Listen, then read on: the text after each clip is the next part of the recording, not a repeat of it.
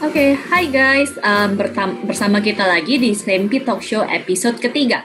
Kami berharap semua orang tetap aman dan sehat di rumah ya selama waktu yang pandemik ini.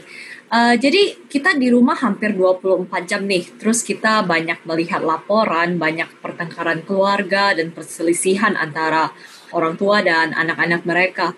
Jadi dalam episode ini kita mengundang lagi Miss Flora Lim, tapi kita juga mengundang rekan kerja kami, Miss Sahera Anwar. Beliau bertanggung jawab atas Departemen Percakapan Inggris dan Drama di Seimpi Education. Kita akan membahas bagaimana kita bisa berkomunikasi secara efektif dengan anak-anak. Hi there, Miss Flora Lim and Miss Sahera Anwar. Welcome to our talk show. Hi, listeners. Nice to be here again in our Seimpi Talk Show. Hi, Eileen. Thank you for having me here today. Okay, thank you guys. First of all, let's discuss why speaking skill is really important for parents. Maybe we can start from Miss Flora. Hello, my fellow listeners.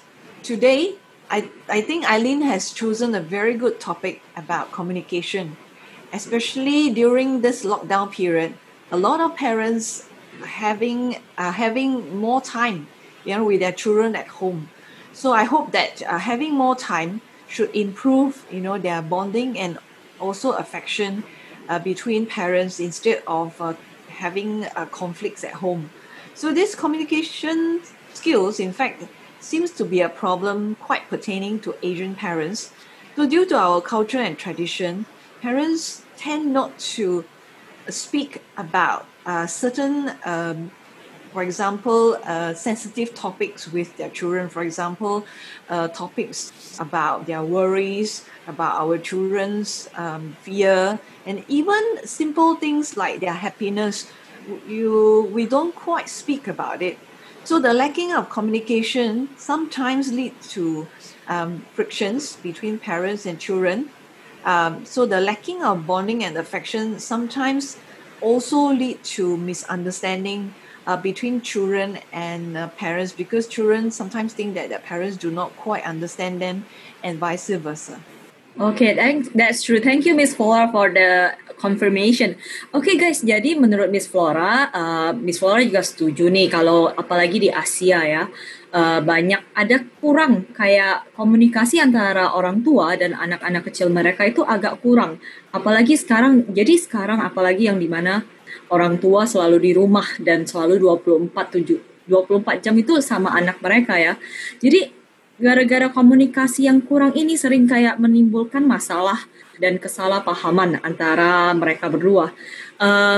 Makanya kita akan membahas hal ini lebih lanjut supaya untuk mencegah kesalahpahaman ini. Let's also ask Miss Sahera. Soalnya Miss Sahera juga kayak master di kayak keterampilan percakapan Inggris. Let's ask her. Okay, Miss Sarah, what do you think though? Any opinion regarding the current communicative skills of the parents, especially in our region? Hi, Eileen. I generally think that the current communicative skills of the parents have definitely improved in our region compared to the past. Our parents here have definitely understand the importance of listening attentively to their children, using the correct tones and the appropriate words to use while communicating with them compared to the past. Okay, that's interesting. Guys, tapi ini ada fakta nih menurut Miss Sarah. Generally sekarang skill komunikasi parents itu sudah improve sebenarnya, sudah meningkat dari dulu. Sekarang parents lebih understand, lebih mengerti the importance, pentingnya listen, yaitu pentingnya mendengarkan anak mereka dan menggunakan the right way to talk dan kata-kata yang pantas. Jadi waktu mereka komunikasi dengan anak mereka untuk mengurangi kesalahpahaman ini. Guys, jadi sangat important kan untuk mempunyai keterampilan percakapan Inggris yang sangat bagus, apalagi dari orang tua ke anak-anak. Jadi yuk kita tanyain kepada kedua master ini bagaimana strategi apa aja yang penting untuk di take note waktu parents berbicara dengan anak mereka. You know what? Let's start with Miss Flora. Hi, Miss Flora. What Do you have any strategies that parents need to take note of when they talk to their children?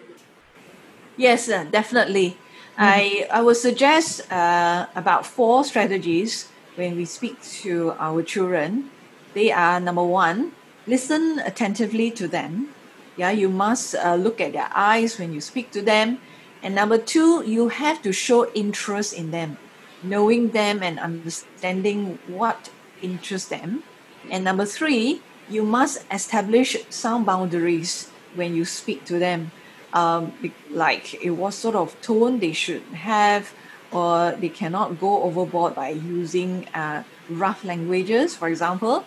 And number 4, learning to compromise. Both parties must learn how to compromise and how to take note of the right time to speak to each other. Oh, I see. Oh, really interesting 4 points. Okay, guys.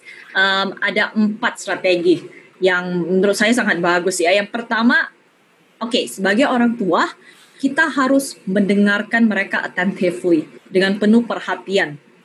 Dan kedua, kita harus agak berkaitan dengan yang pertama, kita harus menunjukkan interest. On top of kita harus mendengarkan mereka, kita harus kayak interest, kita harus kayak, wah, that's something new. Jangan ngomong ke mereka terus kayak sambil masak atau sambil nonton hal lain, nggak boleh. Jadi harus dengarkan mereka dengan penuh perhatian dan harus show interest ke mereka apa yang mereka ngomong. Terus yang ketiga, harus menetapkan boundaries, yaitu kayak batasan. Is it true, Miss Flora? Boundaries is like limitation. Yes. Yeah, you must have your respect as well for the elders. Yeah. Jadi kita harus tunjukkan kalau anak kecil itu tetap harus respect ya ke orang tua. Jadi ada boundaries, nggak boleh terlalu spoil mereka gitu. Dan yang terakhir ini kayak husband and wife sih. Kita harus mengajarkan mereka how to compromise. Nggak bisa seenaknya mereka mau ini dan kita kasih, nggak bisa. Kita harus kayak, this is, let's talk, let's discuss and reach, diplomatik. Kita harus jadi diplomatik gitu jadi ya. Interesting. Should we know more about this? Let's ask maybe Miss Sarah. Miss Sarah, can you perhaps elaborate further on these 4 points? Eileen, as we know, Flora said earlier that there are 4 strategies. So the first one will be listen attentively to them. Parents can always set a time aside, 1 to 2 nights a week for family's date, and perhaps it can be a one-to-one parent and child time. Talk and listen to them and understand their interests and needs. As you play with them, you can also understand their likes and dislikes and many more. Showing interest in them. Parents should get involved in their child's hobby. Encourage your child in their hobby. For example, if your child like Lego building, what they can do is build together with them or give ideas to your child what to build and so on. Okay, that's interesting, Miss Sarah. Let's stop there on these first 2 points. Guys, jadi kita diperjelaskan yang 2 poin pertama yang Ellen tadi ngomong berkaitan, yaitu kita harus listen mereka dengan penuh perhatian dan juga kita harus menunjukkan interest. Jadi, menurut Miss Sarah nih, kita sebagai orang tua harus menyisihkan waktu kira-kira 1-2 malam seminggu sebagai kayak kencan bersama keluarga atau even one-to-one sama anak. Jadi sekarang dalam waktu lockdown mungkin bisa tiap malam bisa menyisihkan waktu untuk anak kita mendengarkan mereka, memahami lebih lanjut minat dan kebutuhan mereka. Terus kita harus menunjukkan interest. Setelah kita understand mereka, itu kita terus ke poin kedua, yaitu kita menunjukkan minat. Jadi for example, misalnya anak kita nih senang Lego. Ya, jadi kita dapat membangun Lego itu bersama mereka. Kita juga bisa memberikan ide tentang apa yang bisa mereka buat dan kayak contoh lain yang membuat anak itu kayak otaknya juga bisa berkembang dan dia senang jadi main sama orang tua dan kita bisa memahami mereka lebih lanjut dengan menggunakan ide ini. So that's the first 2 points, guys. Miss Sarah, how about the third point, the setting the boundaries, and also the 4th point, learning to compromise? Can you elaborate more on this too? Yes, sure, Eileen. As a parent, one should always establish what will and will not be tolerated. While communication is certainly about openness, it's also about setting limits and boundaries. We as parents have to identify what is and what not off limits to the children. Young children need boundaries to feel safe and secure, and the elder children, like the one in their teens years, Setting boundaries gives children the freedom to make their own decision without constantly needing to consult others. Okay, that's interesting. Okay guys, so yang poin ketiga, setting the boundaries, berarti menetapkan batasan dan limit. Okay, ini bukan sekedar kayak kita kayak scold, you cannot do that, jangan lakukan itu, jangan. Bukan sekedar sesimpel itu. Soalnya menurut Miss Sarah, ketika kita sebagai orang tua ini ya, kita mengidentifikasi apa aja yang, ini boleh, ini tidak boleh. Mengapa anak-anak jadi bisa lebih baik ya? Soalnya untuk anak yang kecil, mereka itu sebenarnya membutuhkan kayak batasan, kayak limit untuk merasa aman dan terjamin. Jadi mereka tahu, kalau saya lakukan ini okay, aman, I'm safe. Dan untuk yang lebih tua, yang remaja, menetapkan batasan ini memberikan mereka sebuah kebebasan. Jadi mereka on one side mereka lebih independen dan mereka bisa membuat keputusan sendiri tanpa kayak terus tanya, ma ini boleh nggak, pa ini boleh nggak. Jadi dengan menetapkan batasan ini meningkatkan mereka generally sih sebenarnya ya. So that's good. Okay, let's go to the last point then, Miss Sarah. How about learning to compromise? Okay, practice saying no firmly and kindly. Kindly but firmly. Let children know what types of behavior are accepted and provide an absolute no. Parents should also make an effort to explain to the child of our decisions and why the behavior is not accepted and the consequences of it. Okay. Take turns talking and listening. It serves the dual purpose of teaching children how to communicate with others. Ask how you can help. If a child comes to you with a problem or wants to do something you don't approve of, ask how you can help and what you can do to make it up to them. Offering to alternatives is a good way to compromise and also allow your child to be heard while also enforcing your own rules. Okay, that's a really good last point. Okay guys, the last point, last but not least of course ya, ini berarti belajar berkompromi. Oke, maksudnya berkompromi menurut Miss Sarah, kita sebagai orang tua harus bisa mengatakan tidak. Tapi kita jangan ngomong tidak tuh tidak mutlak, itu jangan. Kita harus ngomongin dengan tegas dan baik hati. Right? So dengan berkatakan tidak seperti ini, kita harus berikan tidak mutlak. Artinya kita harus menjelaskan mengapa itu tidak boleh. Oke, kita jangan tidak dan stop di situ, nggak bisa gini. Sebagai orang tua kita harus menjelaskan seperti kita ngomong ke kolik kita di kerja, kita harus menjelaskan mengapa itu tidak boleh. Ini artinya berkompromi. Oke, ini harus start dari orang tua. Jadi anak kecil bisa mempelajari dari orang tua bagaimana berbicara yang berkompromi. Oke, jadi kita harus bertanya bagaimana apa yang bisa kita bantu ketika kita ngomong tidak ke anak gitu ya. Kita harus tanya what is the alternative? Apa hal lain nggak yang bisa kita lakukan supaya kita masih bisa mencapai goal itu, tapi dengan different ways. Anyway, there is like 100 ways to Rome, right? So like kita bisa memberikan ide ke anak kita. Dan at the same time kita ngomong nggak boleh. Jadi ini berkompromi maksudnya. Okay, right guys. Jadi kita udah diperjelaskan 4 strategi penting untuk komunikasi antara orang tua dan anak ya. So kita bisa jelas Miss Hera indeed is a really experienced teacher ya. Jadi sekarang kita hari ini juga mempunyai special guest. And guess who? He is a Miss Sarah boy called Soban. He is an 11-year-old boy. Hi Soban. Welcome. How are you? Hi, Miss Eileen. Oh, hi Soban. How are you? I'm fine, thank you. And how about yourself? I'm fine as well. Welcome. Okay, hi Shoban. Okay, welcome to our show. Can I ask you about your communication with your mom at home? What can you share? What do you usually share with your mom at home? What do you guys talk about really? I often speak to my mom about my time in school. Mostly, it consists of the friends I have, the lessons in school, and my hobbies. Oh, that's really interesting. So this happens every night? How frequent do you talk with your mom? Maybe once every few days. Shoban, so do you talk about the parents about things usually that makes you happy or makes you sad, or is it a mix of both? It's a mix of both. I often share with my mom the things that make me happy, but however, when there are days that are rough, I would find comfort in sharing my problems with my mom. I usually feel better after talking to her. Oh, okay, that's really good to know, Soban. Okay, Miss Sarah, it's really interesting that every time your sons, he will find you to talk about his problems, then he tells us that he will find solution. How do you approach his problems usually? Can you share with us some Okay. tips? Okay, so usually when he comes to me and tell me that he has problem or anything, we will try to discuss what are the problem like and find solution for it. And then I will also discuss whether the solution works for him. So it's not a one-way communication. So if I were to give him any advice, I will ask him whether it really works on his part, whether it can help him.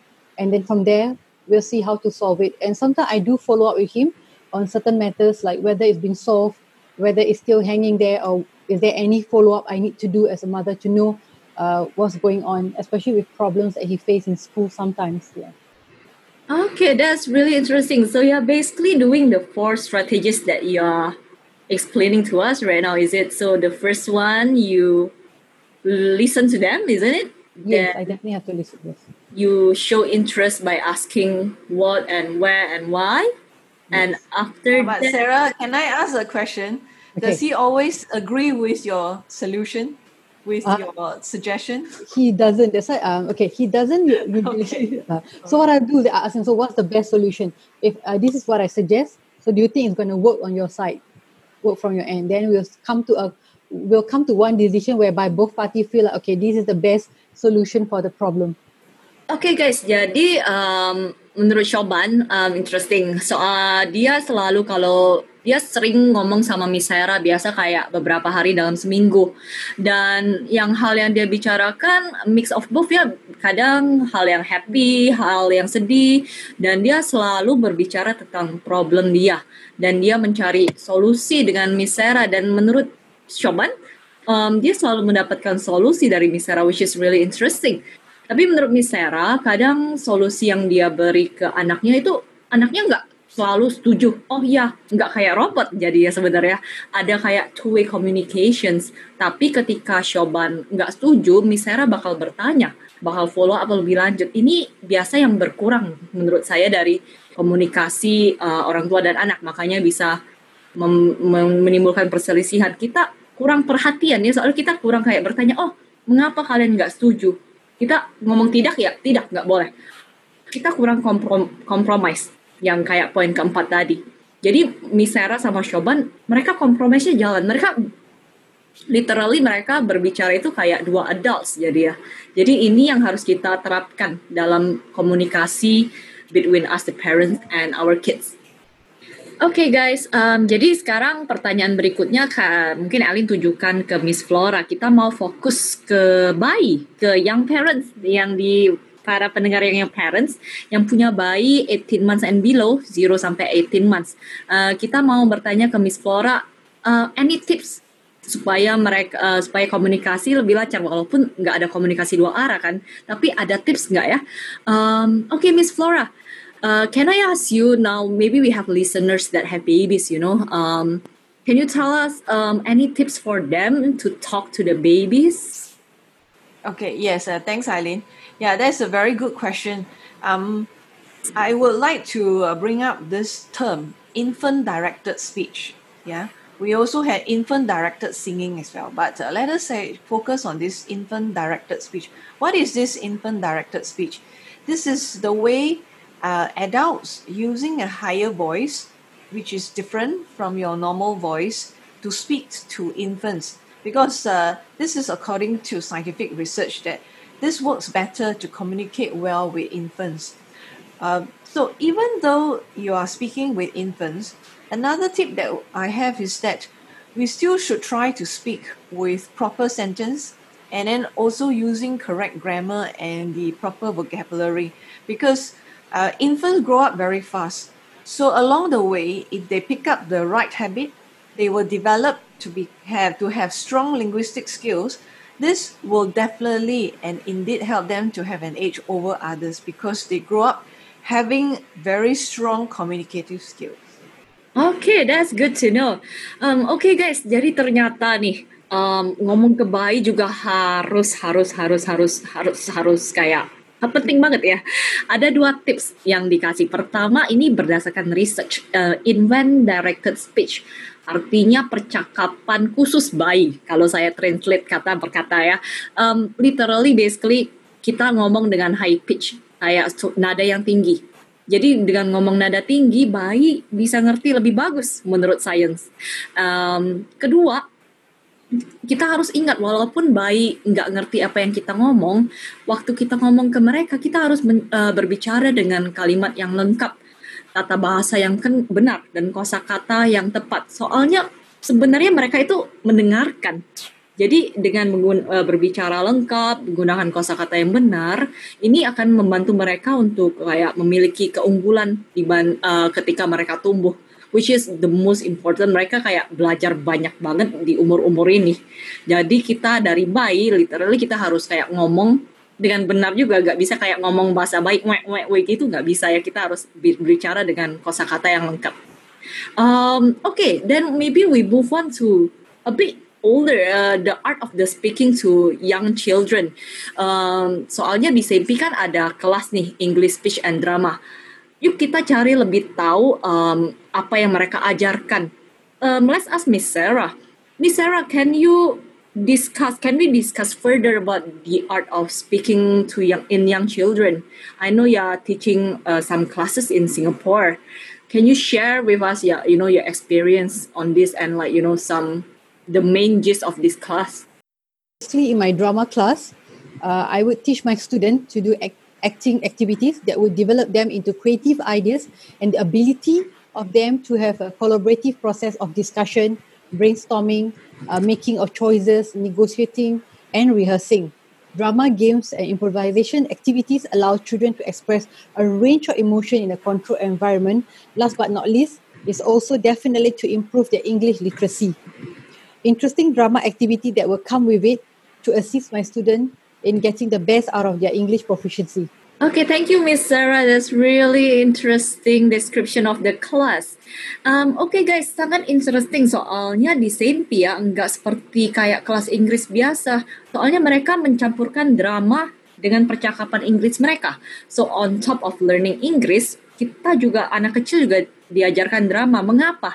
Jadi menurut Miss Sarah dalam kelas mereka ya, dengan memberikan senario berbeda dalam setiap drama gitu kan, itu akan mengajarkan murid untuk berpikir di luar kotak, mengembangkan rasa percaya diri mereka juga dan mengembangkan kreativitas mereka.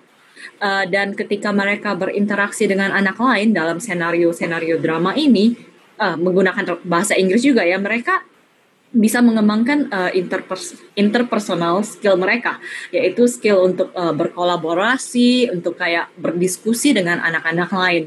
Dan juga ketika mereka melakukan drama, kan mereka ngomongnya nggak kayak datar ya, mereka harus memakai tone supaya itu interesting dramanya. Dan ini akan mengembangkan kosakata Inggris mereka dan juga kayak pidato ya. Jadi mereka berbicaranya nggak datar doang. Mereka ada tone-tone yang sangat interesting dan menarik untuk kita dengar. Jadi dengan mengcombine dua hal ini, Seimpi bisa kayak mengembangkan keterampilan percakapan Inggris mereka dengan lebih cepat. Oke guys, jadi itu ya summary dari kelas English Speech and Drama yang dilakukan di Seimpi Academy. You know what? On top of this, right? Saya Alin dengar mereka itu ada kayak partnership dengan sangat keren nih dengan University of West London. Di mana London? Di United of Kingdom, di UK. Wah, sangat interesting. Let's ask Miss Flora about it. Hi, Miss Flora. I heard that the syllabus for your ESD class, they are graded based on the University of West London in UK. Can you tell us more about that? Yes, yeah, indeed. Seimpi Education has been working with quite a few renowned universities in UK, and one of them is the University of West London, which runs the London College of Music examination. And in the examinations, there are examination syllabus for speech and drama. For this, we have done it for a few years really, and it has helped quite a number of students in Singapore, not only to improve their speaking skills, but at the same time, it helps them to improve their English proficiency as well. Okay, that's really interesting. Okay guys, jadi benar nih, kita sudah baru di-confirm. Jadi kalau kita ikut kelas ESD di English Speech and Drama di Seimpi Education, kan ada kayak exam. Tapi examnya nih dari University of West London. Jadi silabusnya dapat dari situ dan kita bisa dapat sertifikat. Do we get certificates as well, Miss Flora? Yes, yeah. As long as you sit for the exam, and then there will be an examiner testing students in different speaking modules. If you pass all the modules, then you will be awarded a certificate. Oke, nice. Iya, jadi benar kita bisa dapat sertifikat dan sertifikatnya nggak abal-abalan ya. Ini dari University of West London dari UK. So sangat interesting dan tapi ini ada di Singapura doang ya. Let's ask whether they will bring it to Indonesia.